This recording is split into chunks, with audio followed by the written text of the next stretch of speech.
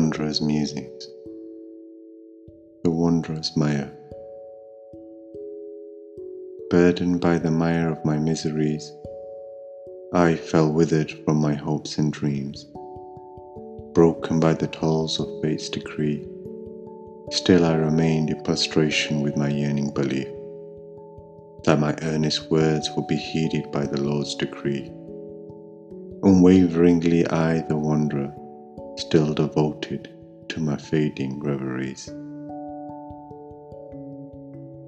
The wanderer's veneration. Their transient love, composed in heaven's tome, born into existence by the blessings of a divine love. She with a deific essence no longer adorns his world, now only venerated in the devoted fables of his own. The wanderer's visions. The bosom of night arouses him with her ethereal tones, guiding his visions to her majestic form, beautifully rendered in the iridescence of moonlight's glow. The wanderer enchanted by the ghostly reveries of seraph's love.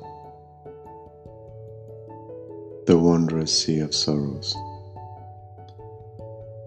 Drifting in this sea of sorrows, each wave caresses my soul with its sorrowed kiss, infused with the bleakness of now forlorn dreams, whispering the dark verses of my lost bliss, drowning my eyes in its briny mist.